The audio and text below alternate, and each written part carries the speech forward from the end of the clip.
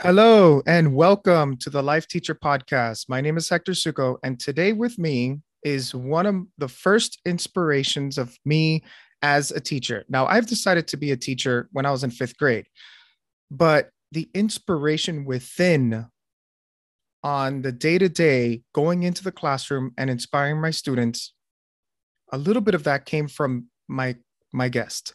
His name is Taylor Mali. And if you've ever heard that name before, if it sounds familiar, it's because his his Def Poetry Jam video, What Teachers Make, has probably been seen by every or many teachers. So let's get into it. Taylor Mali is a spoken word poet, teacher advocate, and game designer from New York City. His poetry is both accessible and literary. Mali is a four-time National Poetry Slam champion and one of the original poets to appear on HBO's Def Poetry Jam, the author of 5 collections of poetry and a book of essays on teaching. He is also the inventor of Metaphor Dice, a game that helps writers think more figuratively. He lives in Brooklyn, where he is the founding curator of Page Meets Stage, reading series at the Bowery Poetry Club. Please help me welcome Taylor Mali. Taylor, how are you today? I'm so great. Thank you for having me. Since you knew you were going to be a teacher in fifth grade, I cannot count you towards my 1,000 people who I helped convince to become a teacher. But I'm glad that I encouraged you along your path. Thank you. I mean, yes, you deserve that for recognition because it is true.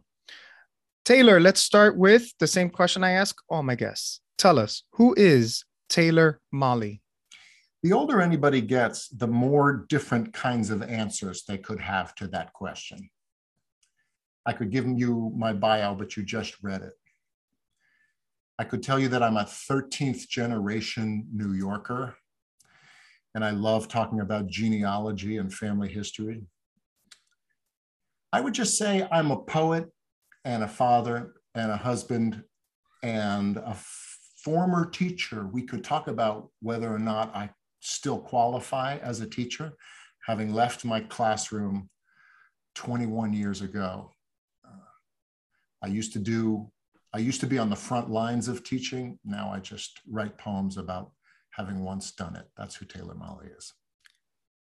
So let's start at a young age. When did poetry start piquing your interest? Very young, because my father used to write these occasional poems that he would recite at weddings and birthdays. And then he would clink a glass. Let me just clink a glass to get when we were at the wedding, everybody knew he was going to make a speech and people would hush down and say, oh, great, I hope Alan Mali does one of his poems. And so very early on, poetry for me was a public art form. It was all about the recitation. It was all about keeping people interested, saying something sentimental, something beautiful, and something funny. So I wanted to be like my dad. And I probably saw him do his first poem live in front of family members when I was 5, definitely less than 10. And I was like, oh, I want to be like my dad and make people excited to listen to rhyming words. All of his poems rhymed, all of them. Had he lived a little bit longer, I think I would have encouraged him and coached him to memorize his work. He never even attempted to memorize his work. So he always had a yellow legal pad from which he would read his poems. And he would look up occasionally and make eye contact with the audience, but he never learned how much more powerful a poem can be when you memorize it, because suddenly you have constant eye contact and your hands are free. Now, a lot of people don't memorize their poems because they don't know what to do with their hands. So that's a freedom that they are not necessarily comfortable with. But to answer the question you asked, and I warned you that I do sometimes give longer answers than are necessary. Let's say between age 5 and 10. Excellent. And do you remember when you wrote your first poem? No, but I like to tell people that it was on my way back from Central Park. I grew up in New York. I said I'm a 13th generation New Yorker, so I grew up in this city. And I had a babysitter who took me to Central Park, and I stepped in dog poop on the way there. This was before New York City had a law that says you have to clean up after your dog. And Miss Wargo said, Taylor, you have to look down when you walk. So on the way back from Central Park, I was looking down and I ran headfirst into an old lady. And Miss Wargo said, Taylor, you have to look up when you walk. So I like to tell people that my first poem was about how life is hard. If you look down, you bump into an old lady. And if you look up, you step in poop.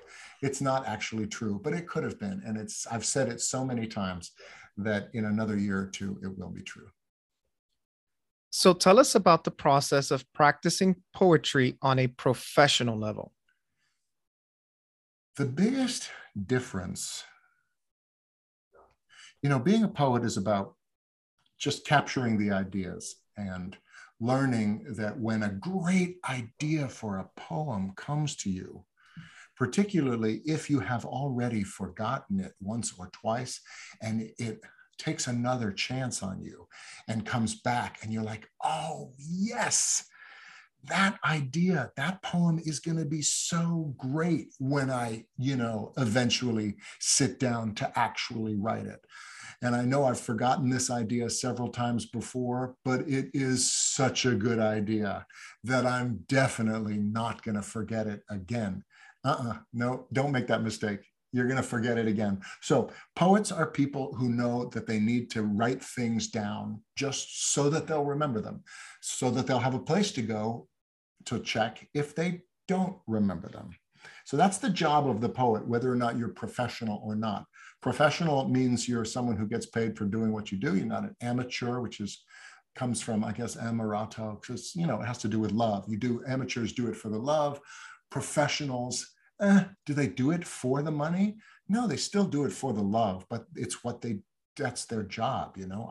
I haven't taught in a regular classroom for 21 years, and I make my living, or at least before the pandemic, I really made my living going around teaching poetry and going to workshops and being the resident poet at a school for a day or a week or two. So the biggest difference when you decide that your avocation is going to become your vocation, it changes your attitude towards the art, because you're constantly, it suddenly looks like a luxury to sit down and just write for no reason, which is how you got good in the first place. But now there's a little voice saying, that's not going to make money. This isn't going to put food on the table. And it also, when you're an amateur and people go, oh, we would love to hear some of your poems at the fundraiser that we're hosting for this worthy cause. And you would be, oh, great. I would be happy. I would be honored to do a couple of poems at the people who've paid $150 a plate to raise money for this worthy cause. When you become a professional, you start going, really? You're not going to pay me? I don't do this for free anymore. So and that's kind of annoying to have that voice in your head that says, dude, you're a professional. That means you have to get paid. It used to be your art. It used to be what I did just for the love of it. And if I don't still write poetry for the love of it, then the reason that I got to be, quote unquote, famous for being a poet is gonna go away. So I always still do things for free. And when people go to my website, which is exactly what you would think it would be, taylormali.com, they can't write me an email through my website, but they can find my address of a mailbox that's just a couple of blocks away. My wife calls it my stalker box, because she's convinced that women, like teachers at schools that I've visited, are writing me love letters. She doesn't want them to know that where we live in Brooklyn. So I have a mailbox like just a UPS store a couple of blocks away. But so people who go to my website, they can still write me a fan letter, an old-fashioned fan letter, like handwritten. I think it even says on my website, I love, if you want to hire me for a gig, here's the name of Anya, my agent at Blue Flower. But if you want to write me a letter, here's my address. I love handwritten letters, and I will do almost anything for anyone who writes me a beautiful handwritten letter. If a kid says, I'm 15 years old, and because of you, I've decided I want to become a teacher, and I won the school poetry contest reciting your poems 3 years in a row, oh my God, that girl's getting a book, a signed book sent to her. So I feel like I stopped getting fan email when I started making my email address hard to get. Now, you reached me, I think, through Facebook. And people can still sort of find, since I got rid of my email, I scrubbed the internet clean of my email in, a couple of years before Facebook was invented. And so now people are creeping in and manage to still reach me electronically. But anybody who cannot reach me electronically, who then is so anxious to reach me, they pick up a pen and write me a letter. I bend over backwards for that person. If you had not been able to reach me through Facebook, do you want me on your podcast so much that you would have written me a letter? If I knew that was the option, definitely. Okay. Good, then I'm glad I'm here. I'll probably send you one as a thank you. Oh, good, because you know what? Thank you notes are not the most important thing in life, but they're like sixth.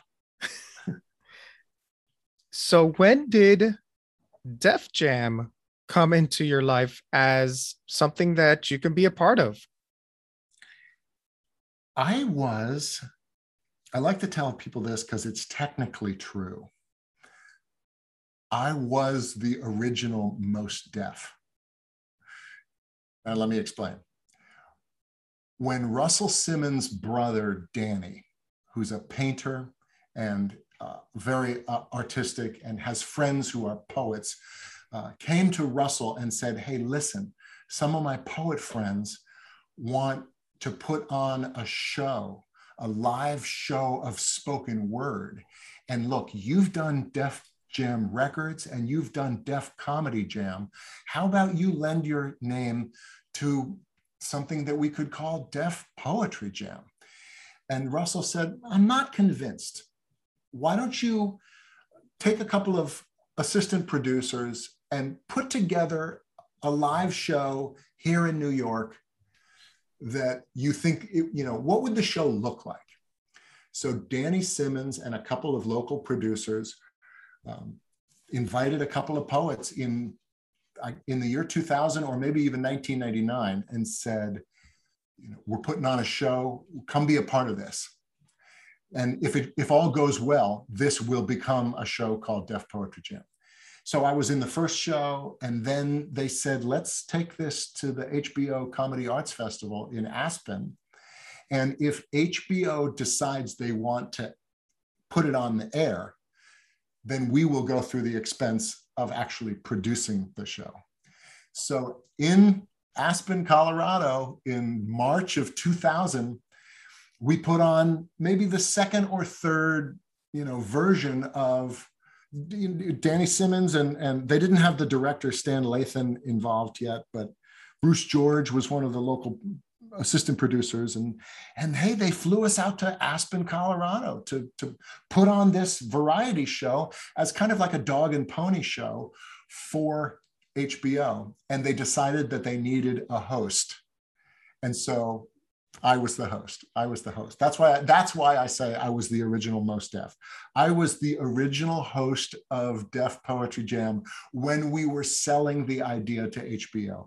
HBO probably said, we love it, we'll take it. But who's the white guy who's pretending to be the stiff MC? Couldn't you get somebody else like Mos Def?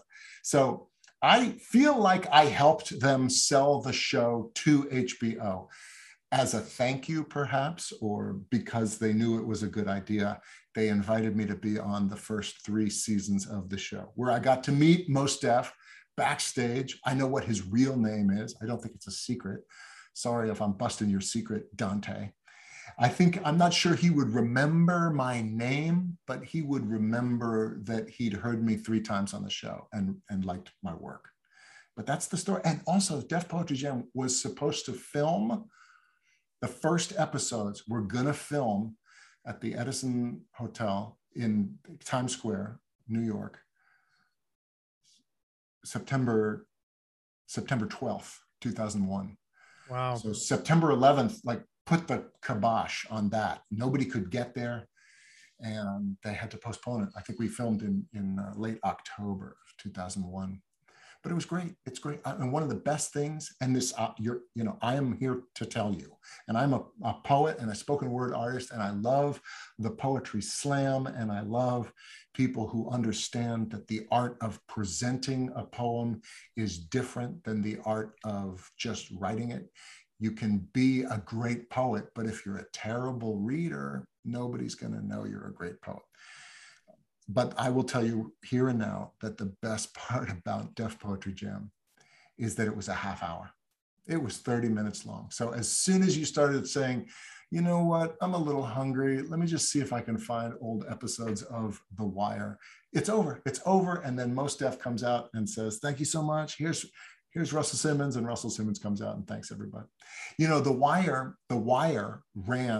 was what debuted on HBO the same month that Def Poetry Jam did. And we really wanted 10 o'clock on Friday night. We thought, oh, that's a great time but that's the spot that The Wire got. And Russell Simmons Presents Def Poetry, which is the technical name of that show. We got 11 o'clock on Friday night. And so for like 5 years, I didn't watch The Wire because I was convinced that they had bumped us from the superior slot. Good times, good times. And like you said, you had 3 distinct poems on that show. And Right. At this time, I would like to break those poems down, if that's okay with you. Sure. Let's start with the one that has inspired me throughout all these years. What teachers make.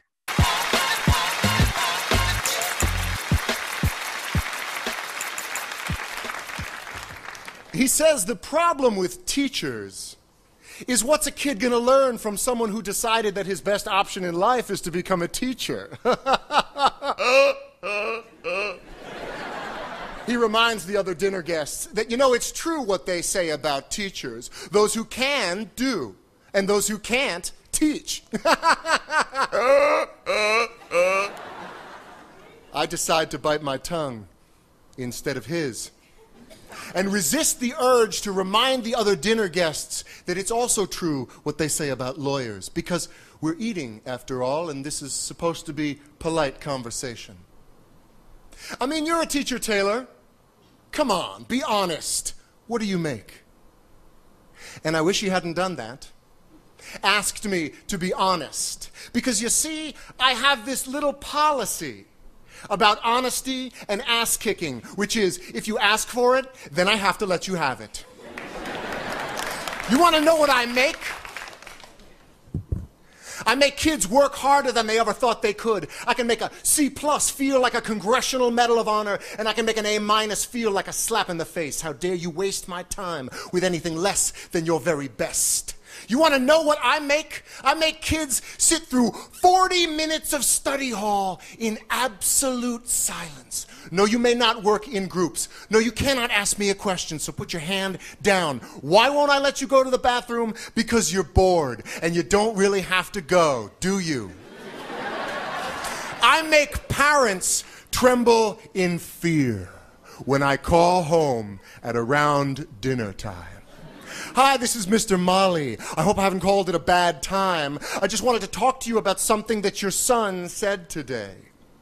He said, leave the kid alone. I still cry sometimes, don't you? And it was the noblest act of courage that I have ever seen. I make parents see their children for who they are and who they can be. You want to know what I make? I make kids wonder. I make them question. I make them criticize. I make them apologize and mean it. I make them write. And then I make them read. I make them spell definitely beautiful, definitely beautiful, definitely beautiful over and over and over again until they will never misspell either one of those words again. I make them show all their work in math class and then hide it on their final drafts in English. I make them realize that if you've got this, then you follow this. And if somebody ever tries to judge you based on what you make, you give them this. Here, let me break it down for you so you know what I say is true.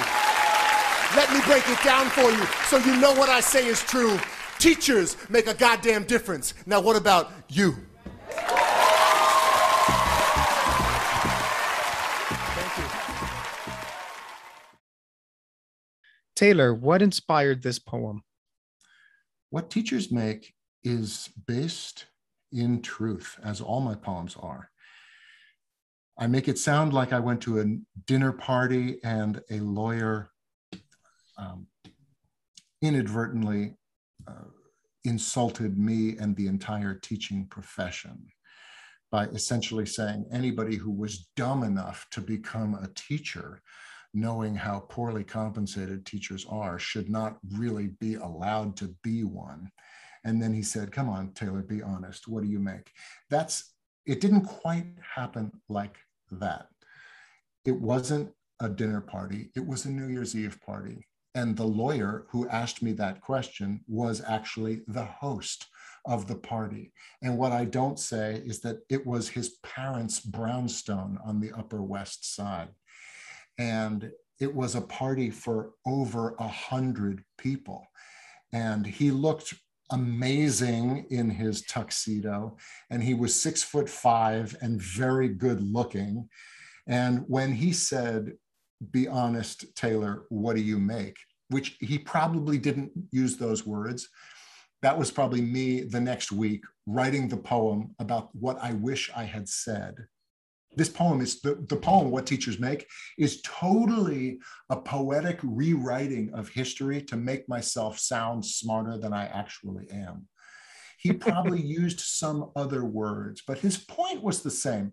Taylor, tell me what your annual salary is, because I'm a first-year law associate and I make $85,000 a year. And come on, you're even smarter than me. So how could you be so stupid as to make, I'm sorry, what is it you make? And so, the next week I probably said, how can I pretend he asked the question so that I, in the rest of the poem, can spin it around and say, you want to know what I make? I make kids wonder. I make them question. I make them criticize. That's the what I do. That's the linguistic turn in the poem, is all on the word make. You want to know what I make? I make a goddamn difference. Now, what about you? But what I actually did was I looked him in his eye and I said, I make $28,500. So I think I wanted to rewrite history and make myself sound smarter, but it is totally based in truth. And that poem, I wrote it in New Year's Eve, 1998. So I wrote that in January, 1999. Later on that year, I put it up on my brand new worldwide website, which still has the same URL. And the poem, got separated from my name for almost a decade. And people would quote that poem. There are a lot of anonymous versions of my poem floating around the internet, and it gets sent out to entire school districts by well-meaning superintendents who ended up plagiarizing my work.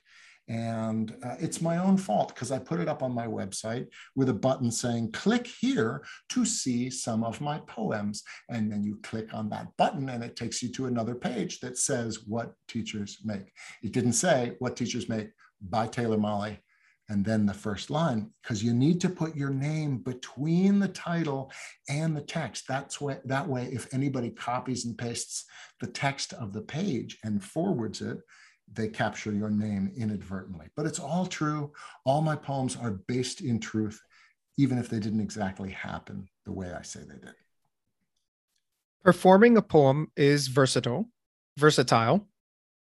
And I'll be honest, I've seen YouTube videos of you performing this poem, and that snarky laugh evolves from Hmm. the first few times that you perform it to when you perform it on Def Jam. You know which one I'm talking about, right? He says the problem with teachers is, what's a kid going to learn from someone who decided his best option in life was to become a teacher? Yeah, That one. Can you right. tell us how that snarky laugh evolved? It's well, that's how a lot of wasps in my family laugh. Oh my God. That's how my mother used to laugh. It's on the intake, right? You go, I think I was making fun of my mother, and it's just, but it's such a snarky, weird sound that when I perform it live in front of a living, breathing audience, it seems appropriate. But when I saw myself on Def Poetry Jam, like on video, it's too weird. It's too weird and it's too loud. So now I sort of do something in between. Sometimes I bring it back. But performing, I went to perform my first, before I published a book, my first book is called What Learning Leaves. But 2 years, or no, 4 years before my first book, I put out my first CD, which was actually a cassette tape. There's a cassette tape. My first poetry recording was called The Difference Between Left and Wrong. And it was a collection of recordings from various different readings that I'd given. And when you're in the National Poetry Slam, when you make it to the finals, you've got all the energy and you are performing poetry. You know, in a poetry slam, scorecards are given to 5 randomly selected, drunk, racist, idiotic, homophobic idiots, and they are given the power to decide what is good and what is bad. And in general, the better performers move on. So when you get to the finals, these are the 4 teams and the individuals who are really good at performing poetry. And you're in front of an audience of about 2,000 people. And you can, like, I know you're going to talk about Like Lily, Like Wilson coming up. And what I found that when I was preparing to go up and do that for the finals, you know, that poem ends with, so I finally taught somebody something, namely how to change their mind. And I learned in the process that if I ever change the world, it's going to be 1/8 grader at a time. Now, I'm talking to you.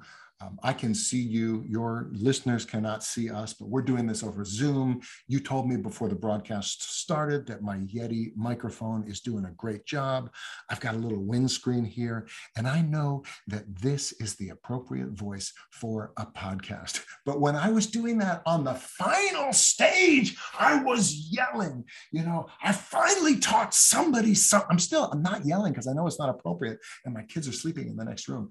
I finally taught somebody something, namely how to change their mind. And I learned in the process that if I ever change the world, it's going to be 1/8 grader at a time. And you can just hear.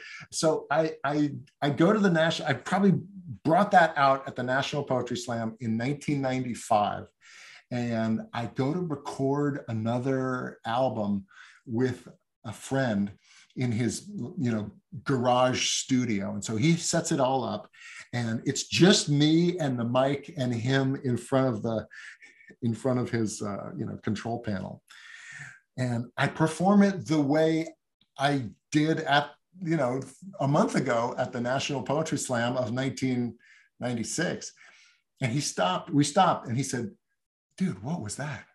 Who are you performing for?" And it was not appropriate. So part of being a good performance poet is realizing what the levels are. What do you need to do here? What does your voice do? What does the room want to hear your voice do? What are the variations you can do with your voice? So I think you asked about the laugh. Did I answer the question you've asked? Yes. And you went off on a tangent, just like I Okay. said, you're allowed to do. You love the tangent. All right. You ready for the next question? Mm-hmm. Taylor, have you seen the TED Talk by Rita Pearson called Every Kid Needs a Champion? Yes, absolutely. I have. That is how I model myself as a teacher. What about it? Excellent. Because she says in practically the middle of the talk that she had a student who missed 18 questions on a 20 question test, and she put +2 on it. She did not put -18. And you say during your poem, I can make a C- feel like a medal of honor. Absolutely right. That's the same thing. We're saying the same thing there. And I can make an A- feel like a slap in the face. How dare you waste my time with anything less than your very best? Now, where I go on to talk about, dealing with the grade grubber who comes to me and said, how come you gave me an A-? I've only ever done A work. And you go, okay, so why aren't you doing it for me? But no, absolutely. If you can give a kid the grade they deserve and make them feel proud about it. Rita Pearson in that says, the kid asks her, Miss Pearson, is this an F? She goes, yes. Well, then how come you gave me a smiley face? Because you're on a roll. You didn't get them all wrong. You got two right. So absolutely, you gotta meet kids where they are, celebrate their successes, and make them feel good about coming back to school. Yeah, definitely. Okay. Definitely. Speaking of definitely, you say, I'm going to have the students write definitely beautiful until they will never misspell those 2 words ever again. Right. Taylor, why did you choose those 2 particular words? Because they gave me trouble, and I know that I'm not the only one. Definitely, I was taught the correct way to spell the word definitely by Stuart Moss, who was my 9th grade English teacher. And he said at the collegiate school for boys, okay, gentlemen, I'm going to teach you the definitely song, which will teach you to spell the word definitely correctly for the rest of your lives. It goes like this. There is no A indefinitely. That's it. That's the whole song. And we said, wait, that's it? Aren't there other ways to misspell the word definitely? He's like, yeah, there are a few, but the most egregious ones are the ones where people try to put an F. If you just tell yourself, there's no A, there is no A indefinitely, you're probably going to get it right. And we all told him, Mr. Moss, that is the dumbest mnemonic device that we have ever heard. We are going to forget that before we go to sleep at night. Guess what? That was in October of 1978, and I still remember it perfectly. Beautiful, I only remember because the kid next to me didn't know how to spell beautiful and was brave enough to raise his hand and ask the teacher. And she said, well, why don't you go look it up in the dictionary? But watch out, because if you really don't know how to spell the word beautiful, it's going to take you the whole rest of the period to find the page. He finally did, and it took him 20 minutes. And he said, B-E-A-U?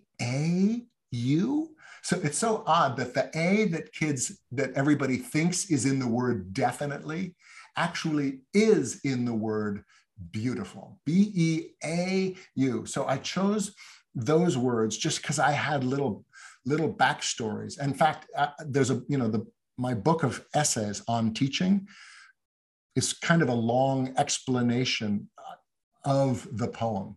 It's kind of doing what you're doing right now, and I'm going to make sure that you have a copy of it. It's called What Teachers Make in Praise of the Greatest Job in the World. And it's kind of a line-by-line explanation. And I tell those 2 backstories of the word definitely and beautiful. But the other word that I almost chose to put in there is business, because it's tough to spell business, and parallel also. You threw a curveball there, because until you told us what the meaning of it behind it was, I just assumed that it was because the phrase definitely beautiful is beautiful. It's inspiring. But no, you were just like, no, there are backstories to both those words. Backstories. But interesting. But if I ever when I write a memoir, it's going to be called Definitely Beautiful. Oh, that's great. All right, let's transition to, like what you said, like Lily, like Wilson. Right. From New York City, please give a warm up poetry welcome to Taylor Molly. I'm writing the poem that'll change the world, and it's Lily Wilson at my office door. Lily Wilson, the recovering like addict. The worst I've ever seen, so like bad, that the entire 8th grade started calling her like Lily, like Wilson, until I made my classroom a like-free zone, and she could not speak for days. But when she finally did, it was to say, Mr. Molly, this is so hard. Now I have to think before I say anything. Well, imagine that, Lily. It's for your own good, even if you don't like it. So I think I'm writing the poem that's going to change the world. And here comes like Lily, like Wilson at the office door of my place of business. She is having trouble finding sources for a paper that she is writing for me about how homosexuals, shouldn't be allowed to adopt children. They all seem to argue in favor of what I thought I was against. And it took 4 years of college and 3 years of graduate school and every incidental teaching experience that I have ever had to let out only, well, that's a very interesting problem, Lily. But what do you propose to do about it? That's what I want to know. And the 8th grade mind is a beautiful thing. Like a newborn baby's face, you can often see it change before your very eyes. I can't believe I'm saying this, Mr. Molly, but I think I'd like to switch sides. And I want to tell her to do more than just believe it, but to enjoy it. That changing your mind is one of the best ways of figuring out whether or not you still have one. Or even that minds are like parachutes, that it doesn't matter so much what you pack them with, so long as they open at the right time. Oh, God, Lily, I want to say, you make me feel like a teacher. And who could ask to feel more than that? I want to say all of this, but I manage only, Lily, I am so impressed with you. So I finally taught somebody something, namely how to change her mind. And I learned in the process that if I ever change the world, it's going to be one 8th grader at a time. And like you said, we're going to go ahead and skip the question of, is this inspired by a true story? Because you say that all of the poems are based on truth. Well, and so this one is slightly different, but go ahead. Okay. Yeah, because of time. I want to jump ahead to the first question is, who picked the topic about adopting from same-sex couples? Was it you or her? Her. And Lily Wilson, I never taught an actual student named Lily Wilson. So the character of Lily Wilson is a pastiche, like a mock-up of several different kinds of students that I've had.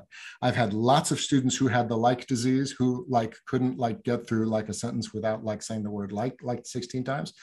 And this one time, teaching college in graduate school in Kansas in the early 90s, I had a 19-year-old freshman, and she was the one. Bill Clinton had just been elected president, and gay adoption was a hot topic.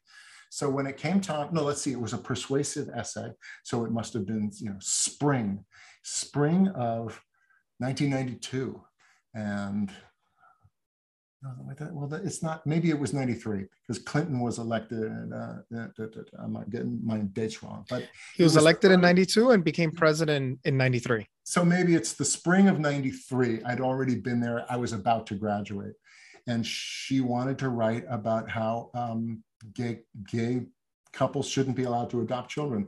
And I had just come from California. I had driven from California to Kansas in my convertible Mustang 5.0, which is a wonderful gas-guzzling car and the dumbest car to own in Kansas in the winter. And my hair was long, and everybody thought I was a communist.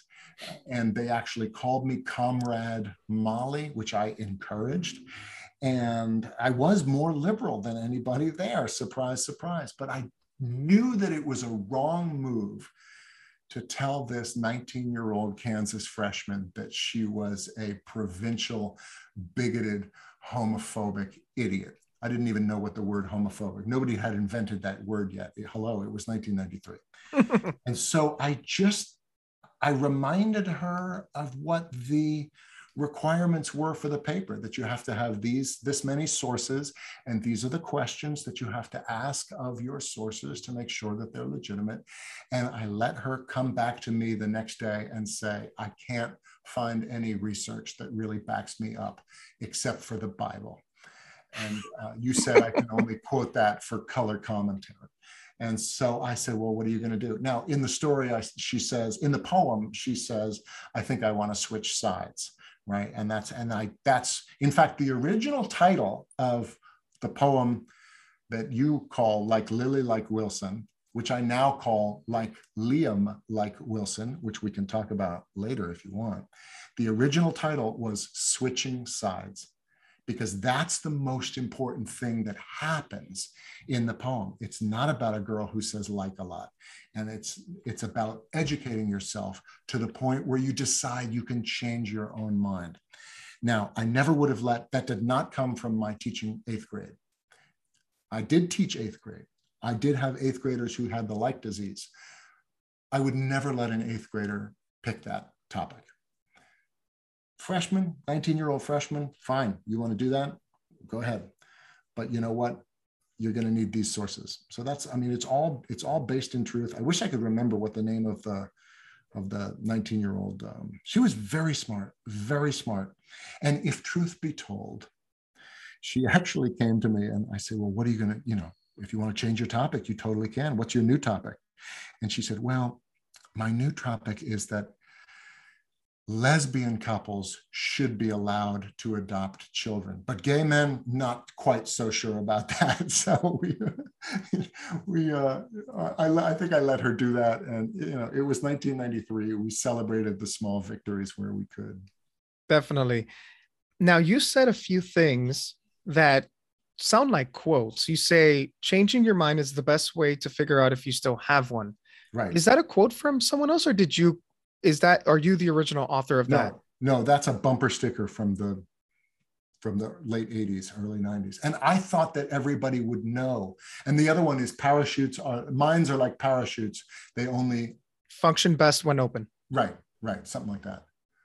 Yes. And that was a quote as well, I think, from That's Charles. Another quote. It's from a bumper sticker. And if I'd known that people were going to think that, if I'd known that people were going to credit me with those phrases, and I see this today, as Taylor Mali says, parachutes and minds only work when they're open. I would have said, like the bumper sticker says, Okay. But no, those were established quotes, and I thought everybody would know, oh yeah, I'm quoting the bumper sticker. Let's see if we can return to Liam Wilson towards the end of the podcast recording, but I do want to move on to In case you hadn't realized, it has somehow become uncool to sound like you know what you're talking about. Or believe strongly in what you're, saying. Invisible question marks and parenthetical you knows and you know what I'm sayings have been attaching themselves to the ends of our sentences, even when those sentences aren't questions. Declarative sentences, so-called because they used to declare things to be true, okay? As opposed to other things that are totally, not. They've been infected by this tragically cool and totally hip interrogative tone. As if I'm saying, don't think I'm a nerd just because I've noticed this, okay? I have nothing personally invested in my own opinions. I'm just inviting you to join me on the bandwagon of my own uncertainty.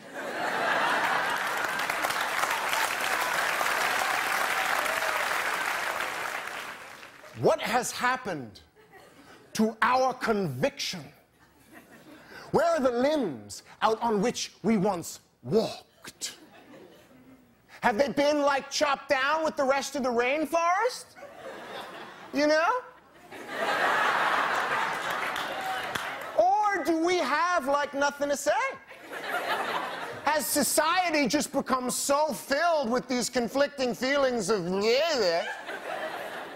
that we've just gotten to the point where we're the most aggressively inarticulate generation to come along since, you know, a long time ago?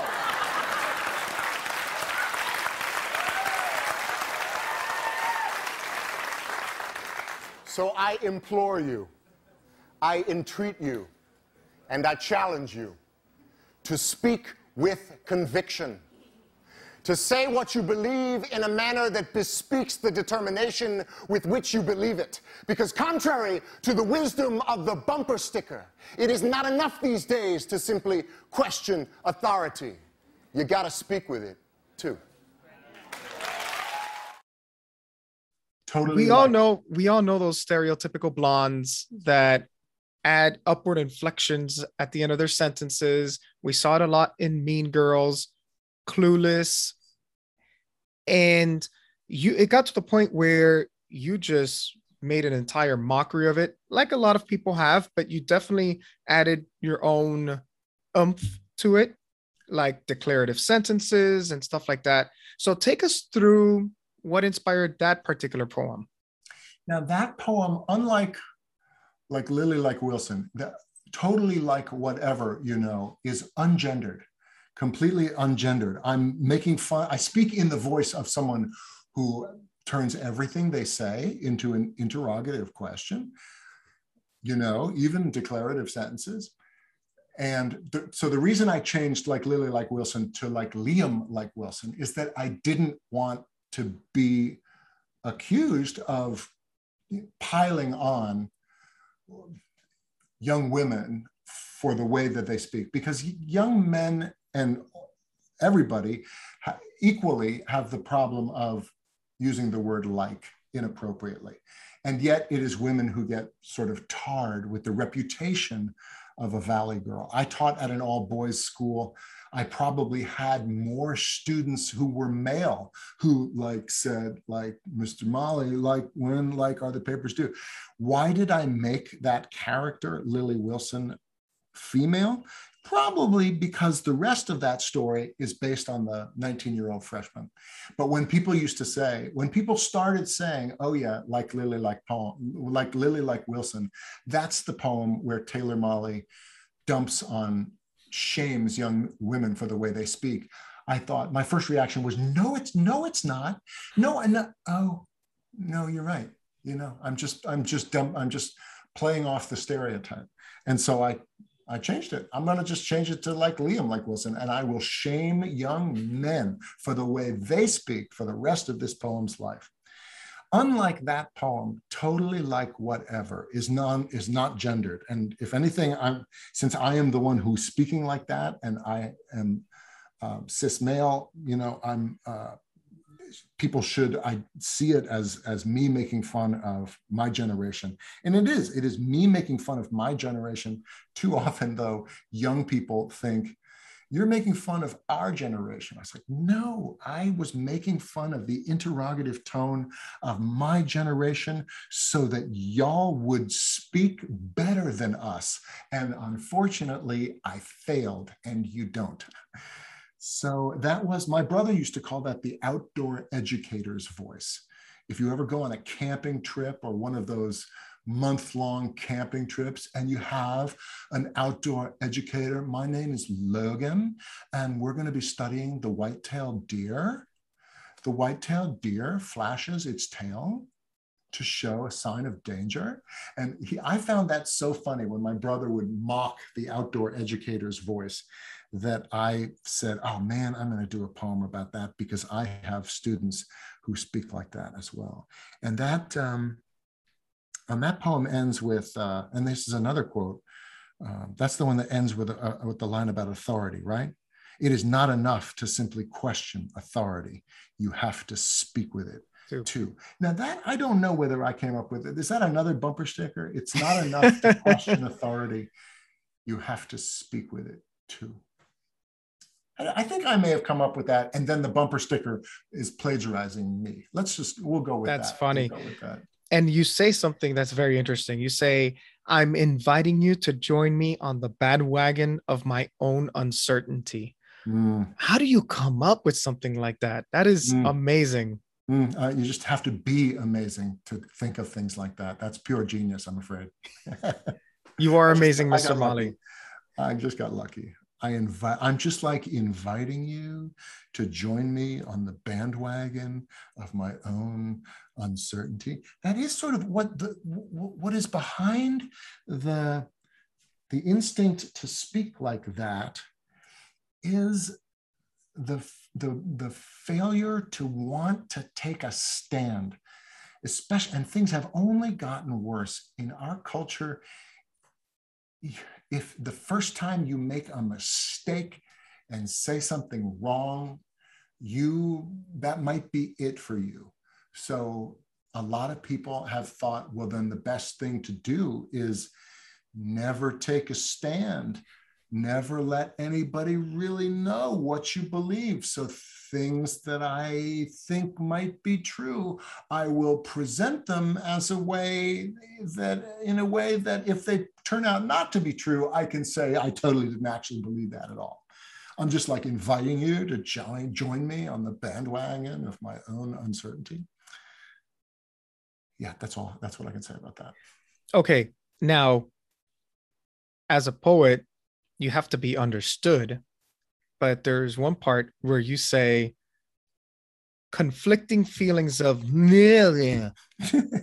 okay, how do you introduce this sound effect into a poem and still make it make sense? With that, I'm talking about, what is it? We've just become the most inarticulate generation to come along since, like a long time ago. I can't remember what the lines are in that. I've just got all these conflicting feelings. That poem is all about what it means to be articulate. And in order to illustrate my point, I needed to be entertainingly, not only inarticulate, but entertainingly unintelligible at times. No, well, I was just going to say, as a teacher, I make those noises all the time with my students, and you must have developed it with interacting with your students, because there was, just classic example. A student says, Mr. Suko, can I get an eraser? And I'm like, okay, here it is. And class is finishing, and they're literally trying to erase their mistake. They're trying to erase the entire paragraph. And I'm like, you need to go. Can I get my eraser? Please. Like, please. And I'm just creating these noises. And I think that you are using that to your advantage, and it works. It just works. What age do you teach? 6th grade this year, but I've taught 6th, 7th, and 8th my entire career. Okay. So middle school. Yeah. Yep. And do you want to stay there, or are you waiting for a job in the upper school to open up? No, I like middle school. Good. I like the 11 to 14 range. They're maturing and they're hilarious, I have to say. If the head of the middle school or the head of the school ever says to you, Hector, where do you see yourself in 5 years? You should say, doing exactly what I'm doing. I'll just with 5 years more experience, I'll be better at it. Definitely. I loved teaching middle school. And I suspect, there are two types of teachers. There are probably more, but I can only count to two. There are the teachers who coach, the teachers who dazzle from the front. Look at me, listen to the noises I make. I am more interesting. I'm going to make this lesson come alive. And that's the kind of teacher I was. I suspect that's the kind of teacher you are. Hello, you now went off and created a podcast. There's another kind of teacher, and they coach quietly from the back, and they're coaches. And our kind tends to get most of the attention and start the podcasts. But the other kind do just as good a job. I just want to put that out there. And you say, well, we should speak with authority. What advice would you give to people to speak with more conviction and authority in their lives? Start by eradicating and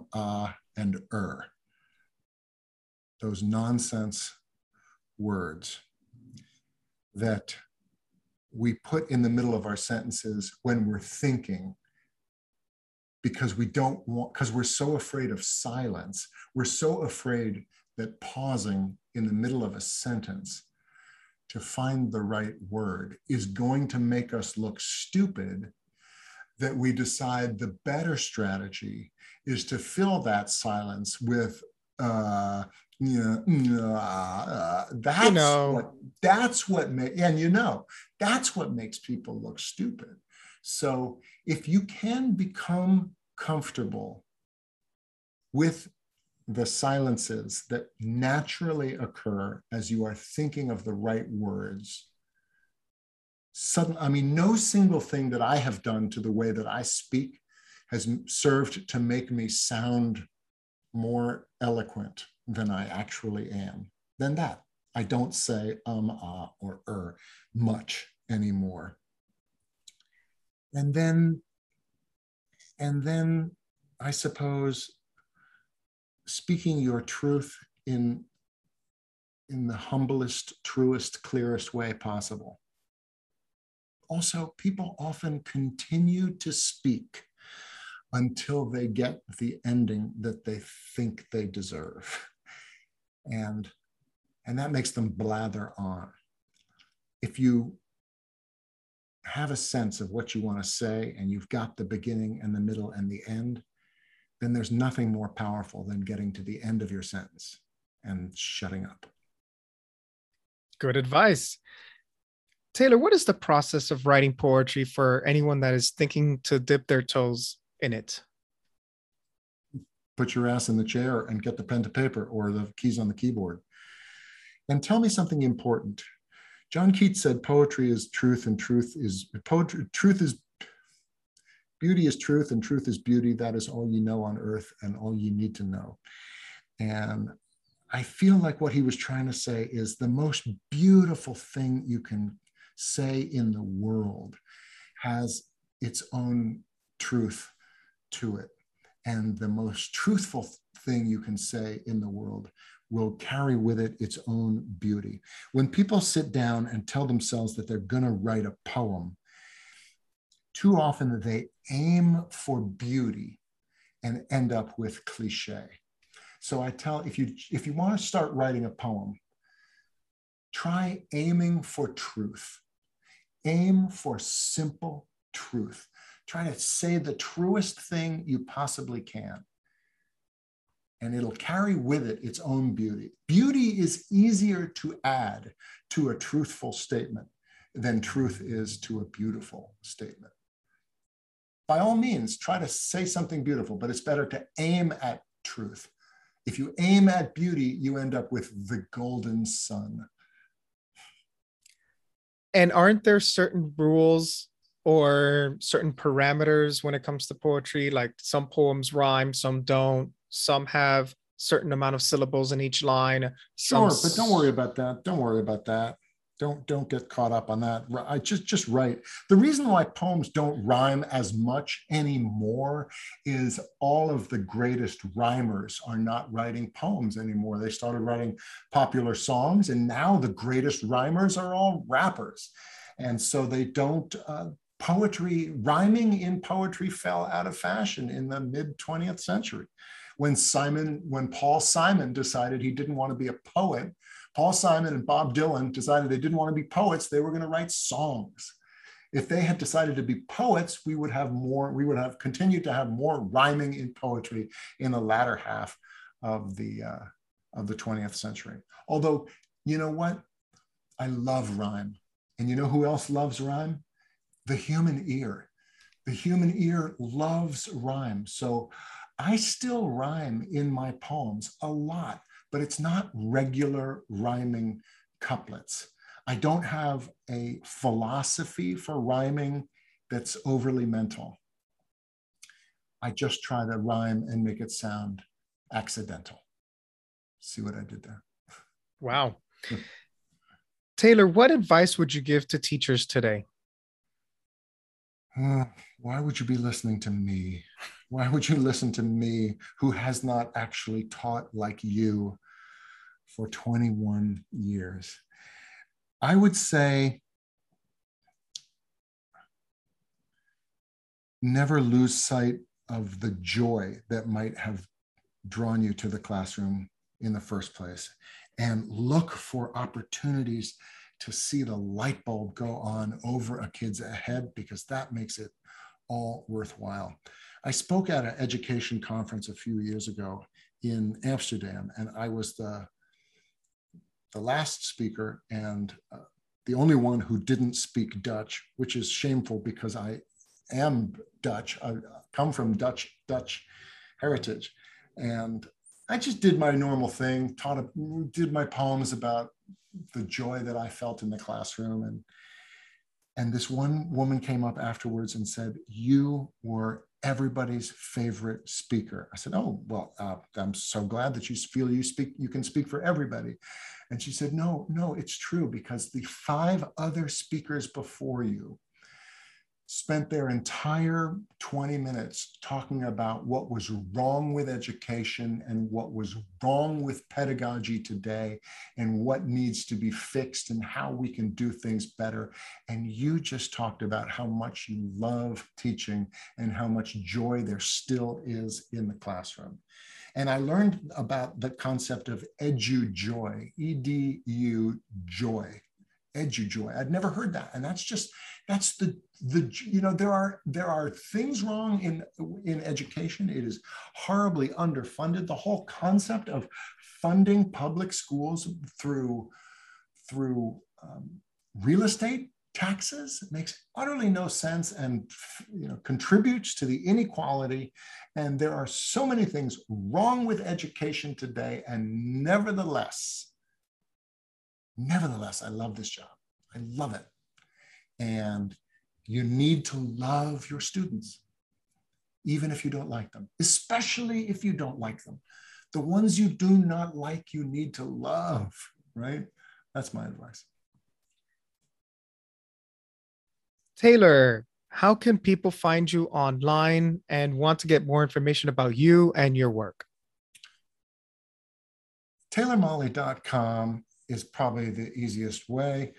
Although, no, probably following me on Twitter at Taylor Mali, Mali spelled like the African country, M-A-L-I. If you can find me on Twitter, or if you can find the device for writing better poems, Metaphor Dice, which I invented a couple of years ago. I'm picking up a red die, a white die, and a blue die, and I'm rolling them on my desk. And I get "My father was a bootleg kiss." The bootleg kiss of my father. That is a metaphor. Let's do another one. Let's see. I don't have anything to write about, Mr. Molly. Well, why don't you write about how happiness is a burning promise, the burning promise of happiness. So I invented this thing called Metaphor Dice. And if you can find the Metaphor Dice account on Instagram, it's metaphor_dice. Join me for Metaphor Monday, which I do at 9 p.m. every Monday on Instagram live. I have a different guest, and we explore one poem. We each write not one poem, we explore one metaphor. We each write 3 short poems based on the metaphor. I don't know when this is going to run, but I'll just tell you, I'm writing about the metaphor for this coming Monday is "Tears are an ancient compass." After that is going to be "My father was a bootleg blessing." And I've scheduled them a couple of weeks in advance. And me and my guest trade a poem live. And then people from all over the world who happen to be watching join us on Instagram live and offer their poems. I give away a lot of free sets of Metaphor Dice. So if you ever want to see me do a poem, Instagram live for one of my Metaphor Monday shows is probably the best bet, or follow me on Twitter. maybe, I'm beginning to do shows live again. Where are you? What state are you based in? I see a beach behind you, but it's a virtual beach. Miami, Florida. Oh, okay. So maybe it's not a virtual beach. I'm not going to, I don't have any plans to go to Florida anytime soon. And until you guys get your pandemic under control, I don't think so. But I'm beginning to start doing shows again. And people who follow me on Twitter they know where I'm going. Excellent. Taylor, any last thoughts? Well, I wanted to make sure that you all knew about Metaphor Monday and Metaphor Dice. My daily, what I do is I wake up in the morning and I have to work out. I have to be a good father. I've got little kids who I had relatively late in life. And then I try to sell more Metaphor Dice. And if you can go to metaphordice.com to get a set of Metaphor Dice, which is slightly better than Amazon. But if you really want a set delivered to your house by, this afternoon, you can buy Amazon. You can buy Metaphor Dice on Amazon.